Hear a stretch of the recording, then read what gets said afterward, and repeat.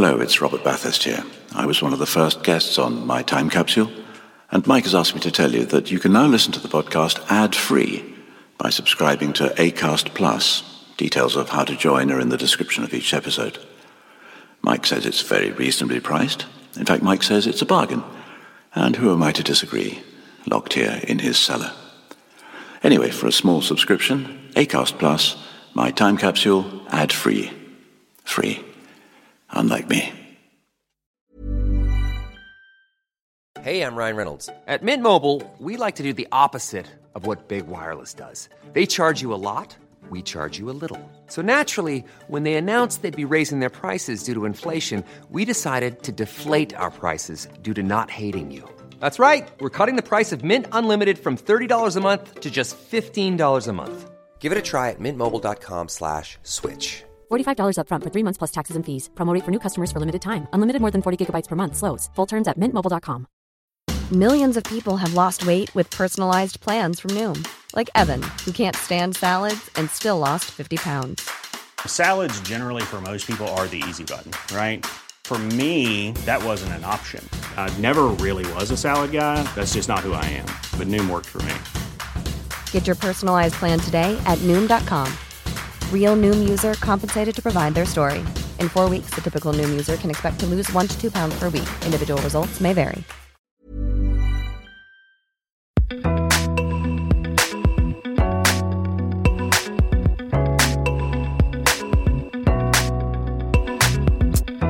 Hello, and welcome to My Time Capsule.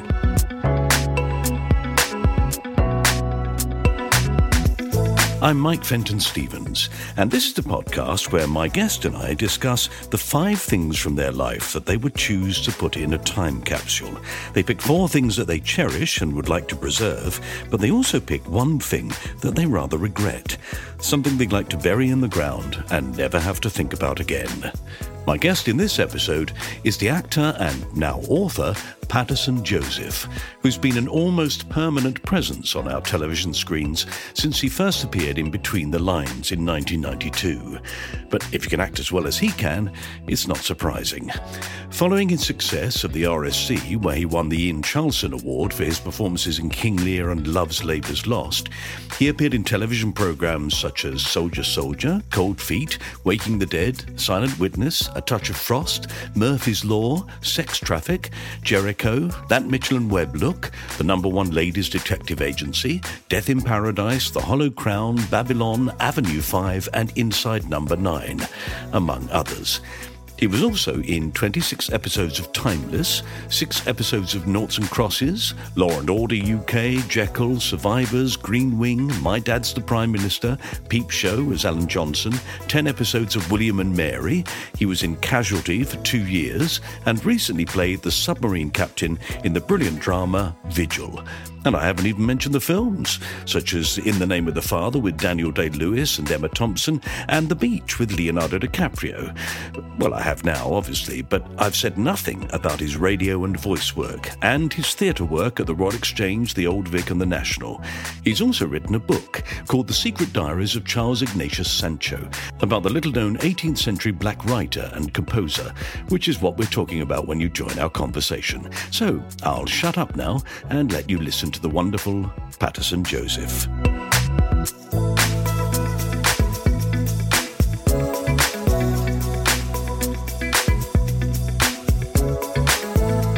I saw you interviewed on the One Show the other night, and I thought, so well, that looks exactly the sort of book that I'd be really interested in reading. Oh, I hope so. I mean, it's entertaining, I know, and it's almost accidental that I found myself deep in the 18th century because I found this character, and that's where he happened to have come from. So I've immersed myself in the last 20 years in the 18th century.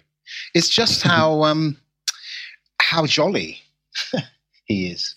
Impossibly jolly. I call it a militant joy. It's like all hell was breaking loose around you. Why are you still able to make up funny words and laugh along with David Garrick and Stern and be that guy?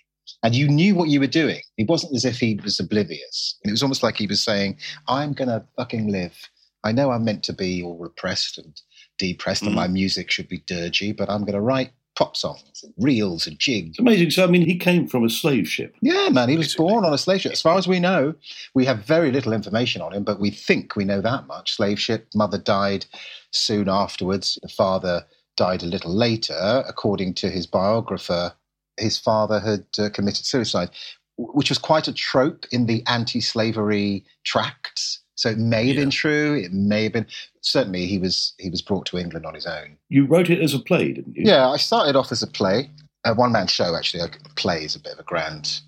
It's a monologue. It's just me talking. My favourite kind of acting. Yeah. But then it dawned on me. I've never really think about how did it look to him. How did London look? How did it smell? How did it feel to be with those sisters and to be a pet and to be dressed up? Did he just go with it like you would as a kid? Or was he self-aware? And then I thought the only way to do that is to go in his head. And I started doing the novel, and that's where it is. It takes place in his head mostly. And it's been quite a journey. Yeah, it must have been extraordinary. Although there were quite a lot of black people in Britain at that time, though, weren't there? Yeah, I mean, lots of people from everywhere. I mean, lots of Arabs because they were sailors. A lot of them were sailers. A lot of Chinese. A lot of Jews, there was Indians, there were obviously lots of African Americans because they'd run away from their masters. And one of the biggest and most persecuted communities who helped them was the Irish community.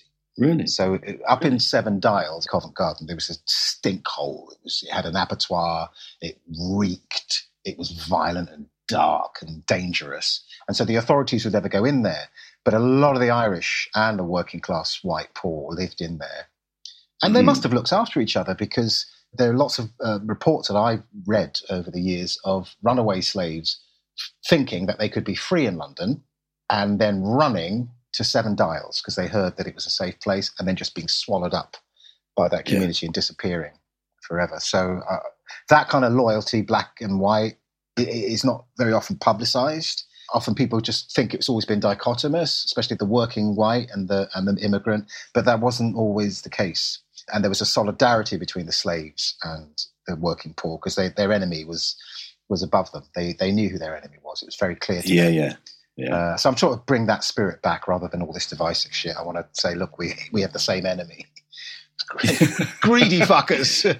It's really obvious, don't you think? Yeah, it should be. At the moment, the thing that keeps annoying me is the playing with numbers.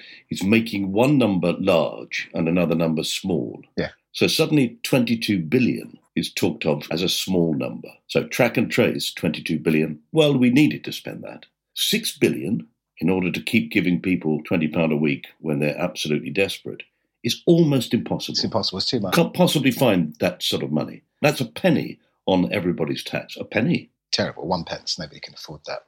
None of their friends can afford that. Well, they wouldn't pay it anyway. No. The other number that they keep quoting, which newsreaders quote as if it's an appalling figure, when they say 1,000 people came into the country last week illegally. They never say, which in comparison to the number of people who actually went into France is quite small. We don't take anywhere near as much as France does, or Germany, my God. A lot of these people have an association with this country, which is why they want to come here. Yes. For a start, because of our colonial past, they speak English. That's also it, yeah.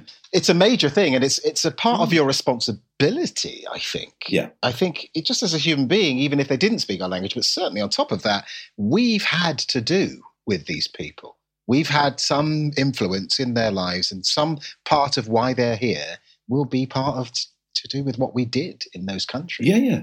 They have relatives who live here, so they want to come for that reason. They've also, many of them, have worked for British companies or worked for the British armed forces abroad, and therefore think if they come to Britain, they'll be cared for. So the idea of this sort of weird, strange invasion of these people who, for some reason, want to come in here, which must be insidious. Yeah, listen, I'm an immigrant. I come from immigrant parents. I've seen how hard my relatives work. I haven't got any relatives that I know, certainly that first generation who came, they all worked incredibly hard. All their focus was on getting their children through school, making sure their children didn't get into trouble, for the most part. Obviously, there were cases where this didn't happen, but you ask any black kid born of that first generation, we were usually beaten. Why? Because they wanted us to be disciplined. They knew how dangerous it was for black kids out there. They wanted us to be disciplined, to listen to authority. And That's who we were. And statistically, sons and daughters of immigrants do very well, Priti Patel. They do very well because they're driven to do well by their parents who are driven to do well. That's the average story. And then, yes, you get the outliers who are always plucked out by the media to go, look at these people, they came in here, they've taken our benefits, and now they're going. Well, that's, you can find those rare stories about any community, I should think. Yeah. Oh, look at that kid. He went to Eton and Oxford and he had all these advantages, and now he's stealing everything in front of our eyes and giving them to his mates, Boris Johnson. But there we are. Oh, God. All right, we've done that now. We've done that. Now you can start recording and we can start the chat. I've got that out of the way. So we are now going to move on to, I hope, happier things. We are going to talk about 5 things from your life that you would like to put into a time capsule. Shall I go in? I'm going to go in order of the way in my life these things came up. Is that all right? Yeah, that's great. Chronologically. That's a good word. Should have used that in my book. Nice long words. Mine are all 2 syllables long. Television. I lived above, with my 5 siblings, above a shop in Willesden Green. And the shop was called This and That, which I always say was like an assortment of things, and that's what we were, like a sorted bag of personalities, and loud, very loud, living in this 3-bedroom flat. So we didn't go out very much because we lived on the high road, and we didn't have lots of mates to run around with because there weren't any kids. So we ended up sort of entertaining each other, entertaining ourselves. But television became my obsession, television and radio. Radio because I just loved to hear, English being spoken. My parents spoke Creole, and which is from St. Lucian Creole, and they stopped speaking it when I was 3. So I didn't know this till I was 30, but I remember making mistakes. It's in a book I've written called Julius Caesar and Me. There's a bit of a biography at the beginning, and I talk about language and how obsessed I became about it because it was basically taken away from me.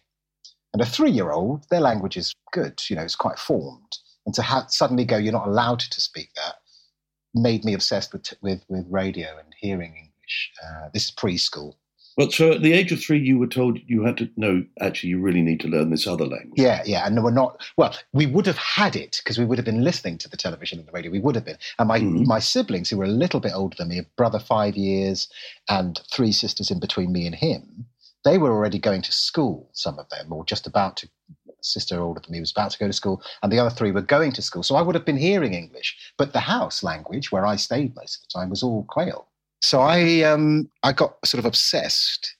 I just got obsessed with language, and I got really good at imitating voices, particularly of newscasters. And I blame that for the way my voice sounds. Like, even when I speak normally, people think I'm pronouncing something. Like, I go, could I have 3 sausages, please? I was in the butcher's today with my mum. Could we get a gammon? Do you have a gammon? And they're looking at me like, and that's the end of the news. Can I have it? Because my voice just became very sort of formal. And I used to imitate the newscasters. I remember watching The Weekend World. I was about 8 or 9, which is a Sunday magazine program, like a political magazine program, dry as dust. And I remember sitting there on an old bobbin, quite a large bobbin that Mum got from McVitie's, a factory she worked in Acton. And this is wonderful little blue thing that I was rolling around. And I realised I could use it as a swivel chair, like that guy on the telly. Oh, I could do that. And I'd spin around. And I'd go, yes, well, the fiscal policy in Scotland really does need to be looked after. Yes, but I think the Prime Minister has really doubled down on it. And I'd do all that. But the thing I was obsessed with was telly. And I had programmes that I was so loyal to. These were my family, and I wanted to be them almost. And my first family were John Steed and Emma Peel. I love them in ways that I can't really express. I can't tell people how much they meant to me. I was probably about 7 or 8 when I first came across them, possibly. And he was so nice. I mean, he was so calm. He was strong and he could fight if he needed to, but he wasn't a man of violence. And he had this beautiful woman with him who was so dynamic and strong and powerful, like the women in my life, really strong. But gosh, she was gorgeous. And they laughed together and they smiled together. And of course, as an 8-year-old, there wasn't any sexual chemistry as such, but I just loved their relationship. I loved the fact that they were loyal and they clearly loved each other. Sort of almost like a fatherly thing, wasn't it? Yes, that's right. And they balanced it perfectly. They didn't ever do that thing that they slightly did with Doctor Who, where they made it, there's a romantic thing going on. They never fell into that trap. And when she left, I can't believe I didn't cry. I think I might have cried. When I saw the episode where she drove off, she was getting married, she drove off in that, I think, a little white car, I remember it. I mean, I've got this is ridiculous. I feel it now. I can feel that kind of, what? And then this Tara King. Oh, she's quite good. Oh, she's tough as well. Oh, she's very nice. All right, I'm fine. I'm okay. But everything I ever saw with Diana Rigg afterwards, and by God, I got to work with her not that many years ago on a thing called You, Me and the Apocalypse. And of course, I had to eventually confess my undying loyalty to that character that she played. You do have to say to people, do you know what? I really loved you when I was younger. Because they are your, I don't know, they're your forerunners, certainly. I didn't know I was going to be an actor, but also they're just, my investment in these things was absolute. It was special. We weren't allowed to watch it all the time, but Mum would let me sit up. I think that's because it was after the news. After she came back from the factory, we'd have 3 biscuits and a cup of tea, because we were just so too lively. We'd just get up again. Dad had put us to bed at 7 when he went to the factory. But we just got up and messed around, mostly. We'd watch the 10 o'clock news with her. That's where we first saw Trevor McDonald. The only black man that I remember on television. Him and Rudolph Walker. And Love My Neighbour. And then most of the kids would go to bed, and then I would just stay with Mum at 10:30 and watch The Avengers. And that's obviously part of it, wasn't it? I'm with my mum. It's a big family, and there I am, I just got her to myself. And an endless supply of biscuits. No, my God, no. Mike, 3 biscuits. Oh, okay. 3 biscuits. If she worked at the McVitie's factory, she knew. We were just greedy kids, so we would just eat them all. We were only allowed 3. It was a ration. And we all had different ways of eating them. And I could talk to you about how my brother used to examine them and turn them over and eat them bit by bit, which I thought was weird. And then I would just dip and eat, and just eat, and then just look at everybody else eating theirs. And then one of my sisters would hide hers away, let us finish ours, and then she'd suddenly go, and we go, Glenda, where'd you get those from? She's like, the same as yours, I just kept them. I don't know what it was about her, but she was all really good at sort of just delaying gratification. So it was like a mirror of each of our personalities. Yeah. So that's my big first memory, the Avengers, and I miss that. I miss loyalty to a show. I miss the trust that I had that every week these people would turn up and they would do something remarkable. It would be scary. Some of the things were scary. I still remember some of them now. Remember the guy with the rubber finger. But they were going to keep me safe. I guess like those guys who like and girls who like Doctor Who. It was dangerous, but I was safe with these guys. And again, as I said, I wanted to be him. I still, if I have a tall umbrella, there's no doubt about it, I still walk like John Steed. You got a bowler hat? No, I wear a Gatsby, and I think that's probably my equivalent. I don't think I could pull off a bowler hat. No, not many people can. No. Diana Rigg, she was fantastically beautiful, wasn't she? Yeah, but her intelligence as well, that's the thing that shone through. And I'm not saying that other women on TV weren't intelligent. I just mean it was obvious that he relied on her because she had to be physically the big fighter. But she was also really quite clever at working things out. And I think that's why I love it. Well, I mean, I'm very attracted to intelligent women. Diana Rigg just taught me that a woman can be, absolutely sexy and beautiful and make you feel, virile and strong, but still maintain her own person and be her own person. Okay, so that's fantastic. We will put television and we will put the Avengers into the time capsule as your first item. So let's move on to item number 2. Item number 2, it's a song by an artist called Prince Allah, A-L-L-A, and it's called Bucket Bottom. And no, it's not rude. It's literally about the bottom of a bucket. It's a reggae song, but it's a sort of set of Jamaican aphorisms and wise sayings. Every day, bucket go a well. One day, the bottom must drop out. And there's something about the reggae that I listened to that I want to sort of encapsulate or sort of hold. And that is the education that I got through it. The moral education, things you did, the education about how Black people were treated in the past, education about how women dealt with life, about the reliance on women in Caribbean culture, obviously sex, definitely violence, and a lot of my education was through reggae. Songs that I heard, artists that I listened to, Iroy, Dennis Brown, a little later Beres Hammond. These writers were and singers were not just writing lovely tunes, and they were also singing about their faith. They were singing about their political aspirations. And, Bob Marley came into my life much later, funnily enough. I was sort of more of an adult. And I had heard him in my teenage years, the odd song, but I didn't really get into him until after his death, I think. But that, if you can think about that kind of music, I know it's a very sort of standard thing to go to Bob Marley, but if you think about him, he was a teacher. That's what he did. His songs are teaching you. No Woman, No Cry.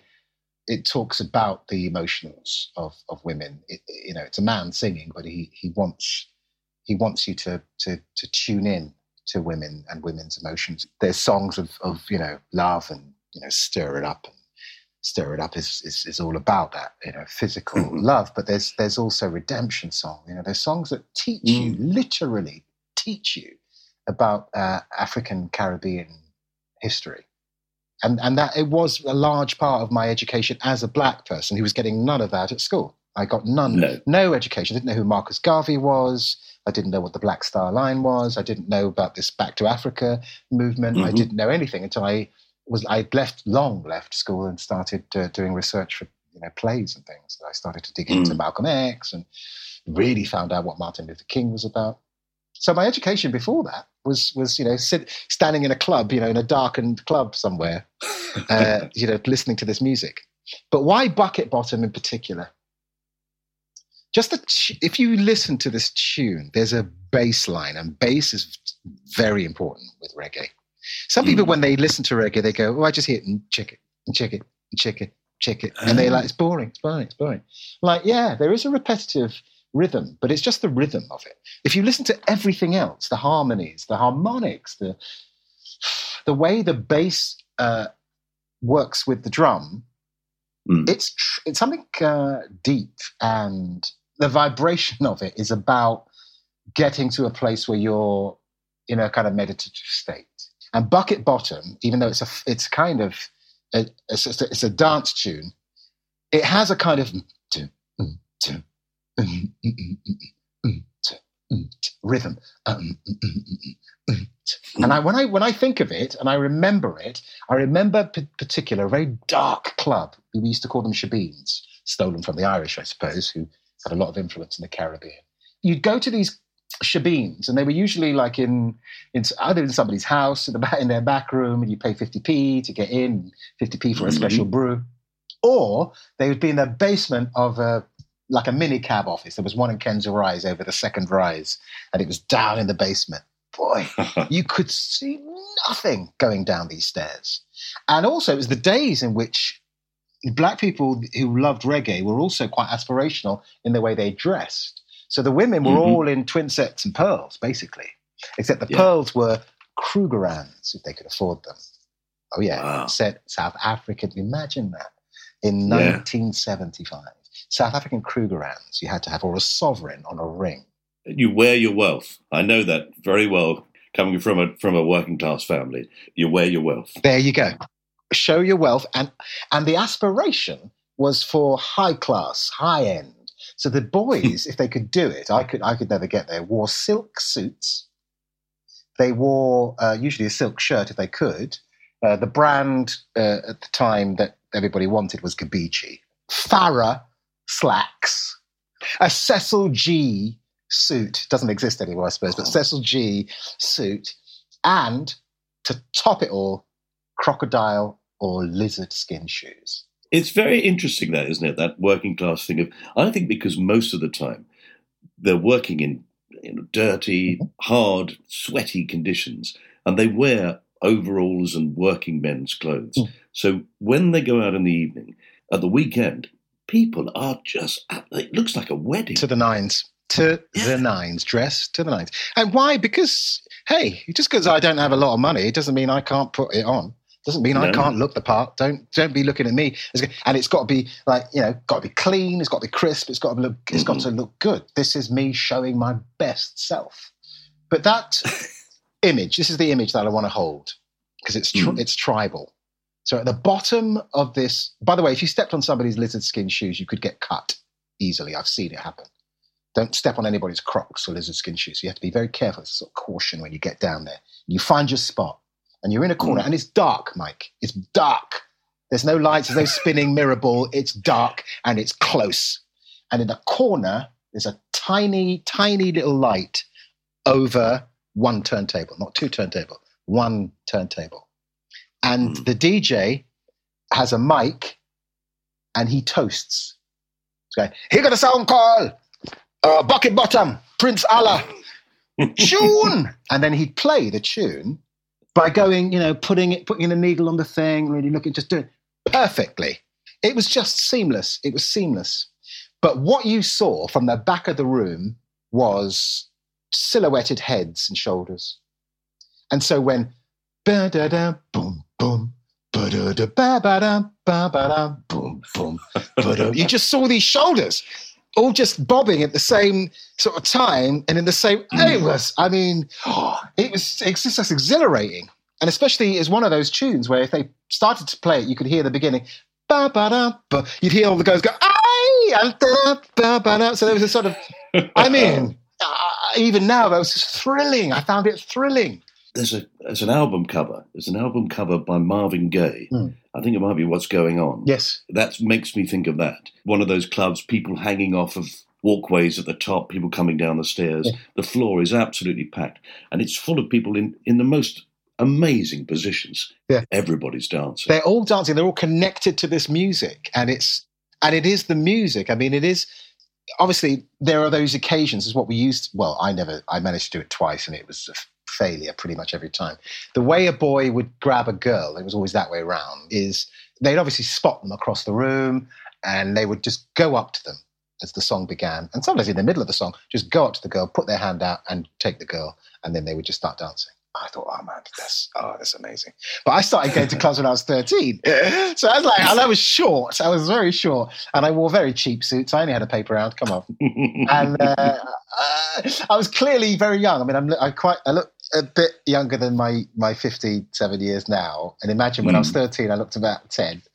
I would go with my bro. I'd go with Frank, my brother. And I remember trying to go to this one place. We got in, but the guy looked at me, the Rasta looked at me, went, "You, man." And I put on a screw face, like a heavy face, like, but he was like, "You, man." But this was the wonderful thing, is to walk into these places and see these guys doing that. Like, I'm going to try that.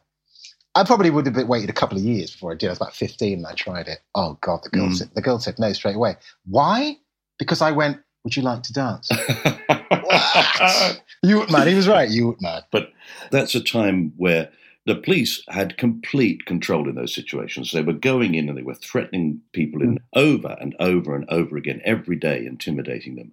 And people stood out against them. We had activism in this country quite early on, I think. If you look back, there was a lot of sort of Pan-African conferences in the early part of the 20th century here, which I hadn't seen much about in terms of, art, depictions of it. No. But that would have been very interesting. Those turn of the century guys, one of the first generation to be educated out of slavery. And by the time they were in their sort of 40s, towards the end of the 19th century and into the 20th century, they began to be active. C.L.R. James and even W.B. Du Bois, who was in America. These guys, Booker T. Washington, they were all sort of coming through, educated and absolutely acknowledging the international side of their being. So Pan-Africanism really started around that time. The Black Panther movement and that coming over, that was very strong in this country. Yes, it did. Yeah, we had our own version of that. But as always with these things, it was undermined and infiltrated by Secret Service and a sort of mistrust of the black political voice. And if I look now, I mean, I don't know. I don't know where these things are anymore. I don't know where that focus is, except Black Lives Matter. But I suppose that's a political sort of social cry. Yeah. Whereas political parties and political sort of focus seems to me to be missing. There's not a place I could go to. Like, this has happened to these people who are black. I'm going to go to the organisation that deals with this, and they'll help us. They'll get lawyers. Where would you go? That's a shame that we politically. I know that we're very active. It's not that black people aren't active. It's just I wish we were active more in a sort of mainstream way, so that our voices could be heard, against all the clamour of voices that we hear. Well, we can always cheer ourselves up by listening to Bucket Bottom. Bucket Bottom. Have a listen to that. Lovely. A lot of wisdom in there. Okay, well, I'm going to put that in there, Prince Ella. That goes into the time capsule. Nice. Lovely. Okay, sorry to interrupt this podcast, but I just wanted to let you know that we're taking a break here for some adverts or sponsorship news. But we'll be back with the rest of my chat with Paterson very soon. See you in a minute. There's never been a faster or easier way to start your weight loss journey than with PlushCare. PlushCare accepts most insurance plans and gives you online access to board-certified physicians who can prescribe FDA-approved weight loss medications like Wegovy and Zepbound for those who qualify. Take charge of your health and speak with a board-certified physician about a weight loss plan that's right for you. Get started today at plushcare.com/weight loss. That's plushcare.com/weight loss. plushcare.com/weight loss. One size fits all seems like a good idea for clothes until you try them on. Same goes for healthcare. That's why United Healthcare offers flexible, budget-friendly coverage for medical, vision, dental, and more. Learn more at uh1.com. Even when we're on a budget, we still deserve nice things. Quince is a place to scoop up stunning high-end goods for 50 to 80% less than similar brands. They have buttery soft cashmere sweaters starting at $50, luxurious Italian leather bags, and so much more. Plus, Quince only works with factories that use safe, ethical, and responsible manufacturing. Get the high-end goods you'll love without the high price tag with Quince. Go to quince.com/style for free shipping and 365-day returns. Welcome back to part 2 of my time capsule with the actor Paterson Joseph. Right, let's see what else he'd like to preserve in his time capsule. Yeah, and then a couple of, they're sort of almost like sense memories. The sound of snow falling in the mountains was a brand new sound to my ears, and I was like 32 when I first heard it. And I'd been taken up there by my ex-wife, who was from France, but they used to ski in the Southern Alps. So I'm 32 and I'm standing on the top of this hill with planks on my feet. And I'm a Londoner, and I'm going, what am I thinking of? I'm not, Sacha Distel. I'm not some French guy who's like, I could do a bit of art and everything, and then I can ski. It's like, I have never, and why am I even doing this? Is madness. How can I stop myself and having to launch myself and go, okay, I'm going to die or I'm going to get injured. And making it to the bottom and the feeling of exhilaration. I mean, all the way in Chassenay, just as a snowplow. Basically, you're just going, braking all the way down. But I got to the bottom and I hadn't died. And some of it even felt nice. And I remember standing there, and it was a quiet part of the piece because it was like so junior slope, so hardly anybody was going down it. And it snowed, and it's quiet. I could hear a few people on the other side of the mountain, sort of, skiing and stuff. And I've never heard such a profound silence, Michael. But the silence was made more silent by the fact that I could hear individual snowflakes falling. And it's like, if I wanted to meditate, all I need to do is just think of that moment, because it was a shock. It's like when I was in New York in 95, I was there for about 2 months, and it was our first wedding anniversary, and I took her up to Poughkeepsie because we were doing Hamlet on Broadway, and it was loud, and it was Ralph Fiennes, and it was like everybody came to see us, and it was like, I saw that at the Hackney Empire. Oh, yeah. I met Diana Rigg there for the first time. That came to the opening night. Wow. Yeah. You and Tom Cruise. Quite. I went to the party afterwards. Oh, wow. Yeah, it's very special. That show was very special. Special. Very special. Anyway, you're on Broadway. Yeah. Loud, brash, everything's happening. And so I take her up to this place called the Mohonk Mountain House up in Poughkeepsie. First thing is we're on the train going along the Hudson, and we're bombing out of New York on a Friday night. It must have been a Friday night. We had a weekend off, a rare weekend off. And we get there, and we come out of the station, and there's a taxi that's going to come and get us, a sort of shuttle bus, and we've got 20 minutes to wait. We stand in the corner, and we both look at each other and start smiling because it's deafeningly quiet. And I mean, like, it was oppressive. Like the silence was doing things to your head. We both were laughing like, oh my God, we were so immersed in noise, like 24 hours. We hadn't realized how profoundly used to it that we'd gotten to. And, and we spent the next 2 or 3 days like on the balcony, just kind of sort of staring at the lake, going, this is amazing. But that snow falling on mountains, hearing the snow falling in the mountains is something I'd like to capture and keep forever. I do have it. I have it always. Do you know, I'd absolutely forgotten that sound until you mentioned it. And now I can immediately picture it and hear it. Yes. And the muffling effect of snow. Yes. But then when it actually snows heavily, yes, it's astonishing. You go from that muffled silence, you can just hear this incredibly faint sound. Yes, like little pops, little...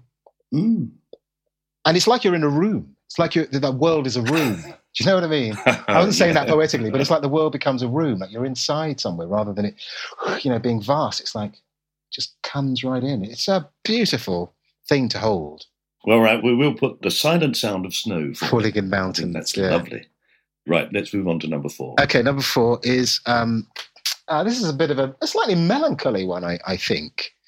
So I lived in Twickenham, and my boy he'd just been born, in fact, and I was doing Elmina's Kitchen, which is a Kwame Kwei-Armah play at the National Theatre. Who now runs the Young Vic. That's right, the amazing Kwame Kwei-Armah.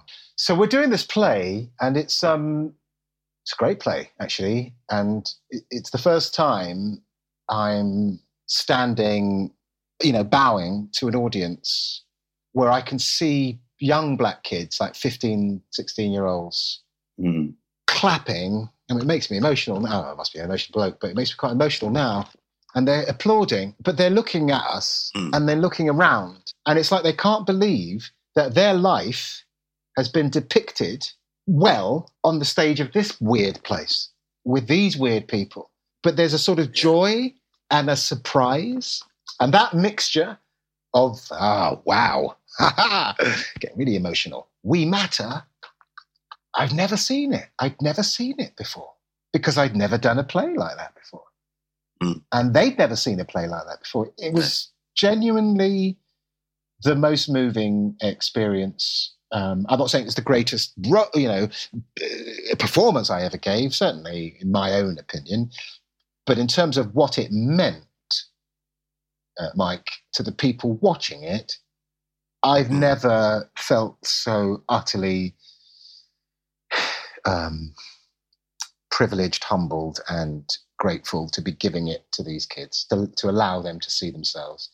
And the people of my generation saw themselves and saw their problems, saw their dilemma at the National Theatre. And I really do thank, obviously Kwame and the whole bunch of everybody who was part of it, but also Sir Nick Heitner, for taking that chance on a play like that and not knowing if it would work or not, but it worked. If theatre just stays a thing that becomes the plaything of rich white people, it's dead. Shakespeare would have done it in the afternoon, in the rain, in front of great crowds of people who shouting at him and saying, get on with it. It was working class people mostly there. Yeah. Some nights at the Hackney Empire, because we let everybody in, it was like that too. And we loved those nights where we could hear the audience not knowing how to behave in a theatre, shouting and screaming at Gertrude. That's what you need. That's what you needed. Live, very live theatre. So it was beautiful. It was a beautiful moment. So I had that play that I was doing that was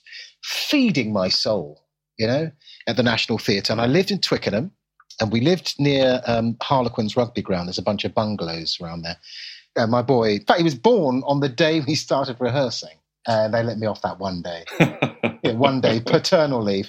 And then I got back into it. So by the time I was doing the play, Clem was home and we were having that life. And I remember getting on my bike in Twickenham and cycling that road to the station at Richmond to get the train to Waterloo and saying this to myself, this is a golden age. You will never have this again. And it wasn't melancholy. It was just a total knowledge that I would never be this content again in every single way. I have a child who I've longed for, happily married. I'm living in a perfectly nice place. We've got friends. around, and I've got a job, an amazing job. That's not only at my favourite theatre, the National, but it's about people that I know and people that have never had their stories told. And this is a golden age. This is a perfect storm. And I was absolutely right. I've had happy times, don't worry about that. But this was like 100. I've had some 90s, I've had some 85s, but that was like, I knew I was never going to get any better than this. And that's the combination of all those things as well, isn't it? Because you would have been absolutely knackered as well. Yeah, of course. I wouldn't have known. You're probably delirious. Yes, but in my delirium, I must have been very insightful, because absolutely. Yeah. And I don't think it was a wish-fulfilling thing. I think it's the facts. I think most parents must know at some point where they're looking at this firstborn, that can't happen again. You can't have the firstborn again. So this thing right here, this triangle thing that's happening right here, is completely unique. And this whole world ahead of you. Yeah. I remember that really clearly. I think if you've not been through that, it's difficult to explain. I remember running into the Paris studios in London, in Lower Regent Street, to record a radio thing, and I was late. And I'd sort of run all the way from home. Wow. And I went in for the read-through of the 2 scripts that we were going to do that night, and I was late, and I went into the room, and I said to everybody, sorry I'm late, hi, all right, everybody all right? God, brilliant. I'll tell you, last night I was awake all night, baby wouldn't sleep, and I changed the nappy, I did the nappy, and I put my fingers in, and I lifted her legs up, and she shat all over me. and they silently stared at me as if I'd gone completely mad, which I think I probably had. I love that. And I love how happy you were that she'd shout all over. It was just the most beautiful thing. Yeah, beautiful. Beautiful. That is so beautiful. And he's, and I'm sure she is, still my darling. He's my darling. I haven't had any other kids. But I think even if I had, bless them, I'd be honest and say, yeah, but he's the first. Because there's something about that moment, because it was so long, we so longed for it, that he just, like you said, it was a switch, and I knew my life would never be the same. Very few things in life do that to you, right? Just go, from today, it's all because you say that, you give up smoking, or you give up drinking, or you give up this, oh, my life will be the same. And sometimes you're going back and forth, but that is like, it's here. This is the difference. Forever. Yeah, of course, I do have 2 children now. The second one is actually the producer of this podcast. Oh, terrific. My son. And as you say, the first one I adore, second one I keep him around because he's useful. Lies. Wonderful. You're on that bike, you're riding down that road towards the station. Yeah. And there it is. Big grin on my face. Yeah. Beautiful. Now, why do we have to end with this? We should start with this. You should have started with it. It's a brief memory, and I'm a fast runner. I'm a small kid. I'm about 6, 7 at this point, but I'm small, but I'm fast. I'm pretty much the fastest kid in the school. We're playing football, and I'm not brilliant at football, but if you kick the ball to me, I can run with it and run very fast. I'm not sure I know what to do with it once I get anywhere near the goal, but I could cross it. I could probably cross it, so I'd be all right with that. So at one point, I'm playing, and I could tell it's quite an important match, but we're playing each other. One form is playing another, so we all know each other. And I, as always, somebody boots the ball, and it goes over the heads of all the defenders. And I guess I'm not offside, but anyway, none of them can catch me. So I catch this, I get this ball, and I'm sprinting with this ball, and I look ahead, and are we allowed to swear on this thing? Yeah. Fucking Joe Lydon. Biggest bully in the school, and just a mean boy. Joe's a bad one. So I've got the ball, and it's him in the goal. And if he'd stayed in the goal, I might have scored, but he knew enough to rush out. And I could see he wasn't rushing out for the ball, Mike. He didn't care where the ball was. I knew he didn't care. I could see that he was looking at me. And I was the only black kid in the school. And I could see him eyeballing me. And I was like, he's just going to come and put his studs in my face. So I, coward that I am, just outside the 18-yard box, I just boot the ball. And it's a muddy field in Willesden Green. So it just goes plop, roll, right into Joe Lydon's arms. And I don't know that anybody much was watching. I mean, there were a few parents and things like that, but I bet they were. Anyway, that's what my heart went.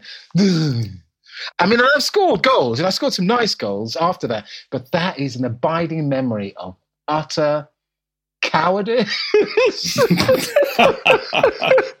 Cowardice and failure. And if ever I feel like as the Caribbean says, I can smell myself, I'll just remember Joe Lydon and me going, no, and just kicking the ball and it trundling softly into his arms. Oh, bloody Joe Lydon, eh?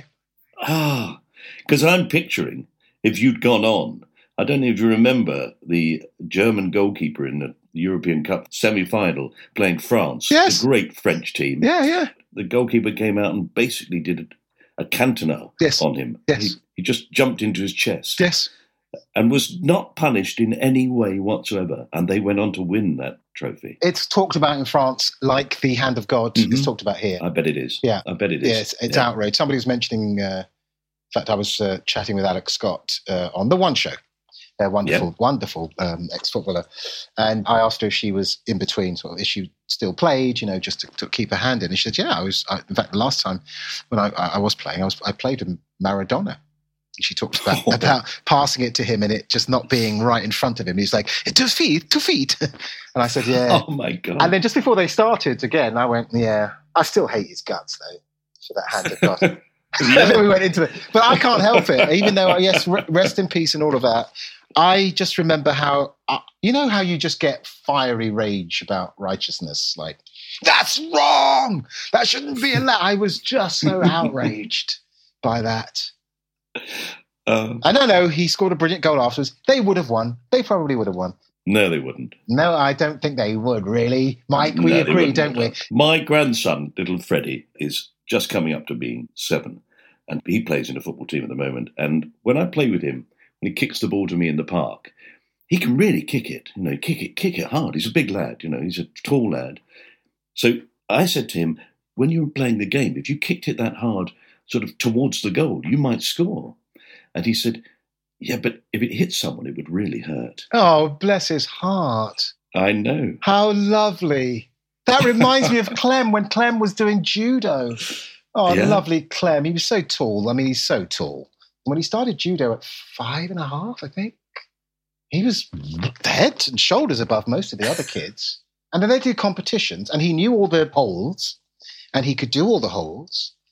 And then his judoka, who was an amazing guy, amazingly patient guy, after 2 years of this, and I hadn't seen any competitions, he talked about the competition. He said, I don't think Clem should do judo anymore. And we said, well, why not? Because he enjoys the discipline. He said, yes, and he's very good at all of the moves, and he knows everything. But he said, when it comes to competition, he will not hurt anybody, and he doesn't want to throw anything. So he just will have, he said he'll have a little kid who's half his size, and he'll just let them throw him because he doesn't want to hurt anybody. And I thought, okay, I know I don't have Bruce Lee, but I have a gentle soul. That's a nicer thing to have. I think so. Fantastic. Well, it's been absolutely lovely. I've really, really enjoyed talking to you, Paterson. Me too. I'm honoured as well. You are one of this country's finest actors. I would say that without any doubt. What a thing to hear from you. Thank you. You have been listening to My Time Capsule with me, Mike Fenton-Stevens, and my guest, Paterson Joseph. Thanks for listening. Please do subscribe to this podcast, and when you do it would be great if you would rate the show, highly, I hope, and maybe write a small review full of words like crikey and stone me and Lord love a duck for any Victorians that may be interested in podcasts. You can follow me or My Time Capsule on Twitter, Instagram or Facebook, where you'll get information about what we're up to and who's coming up as a guest, plus the occasional rant from me on random subjects that get my goat, obviously. The theme tune that keeps you entertained during this bit of the podcast and desperately tries to drown out my inane ramblings was written by Past the Peas Music, and it's available to listen to without me spoiling it on Spotify. Spotify. Yeah. Whoever thought that would work as a name? Well, I suppose they could have gone for Zitius or Pustule. Anyway, have to be grateful for small mercies. This was a cast-off production. The producer was John Fenton Stevens. Sound familiar? You see, it's not what you know, but who you know. It was nice of him to give me this job. Bye.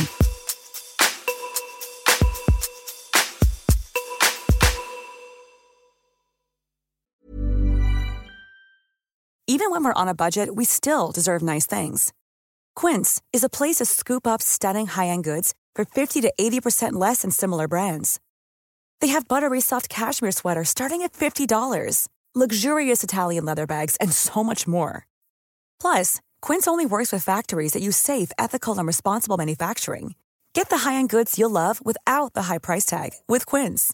Go to quince.com/style for free shipping and 365-day returns.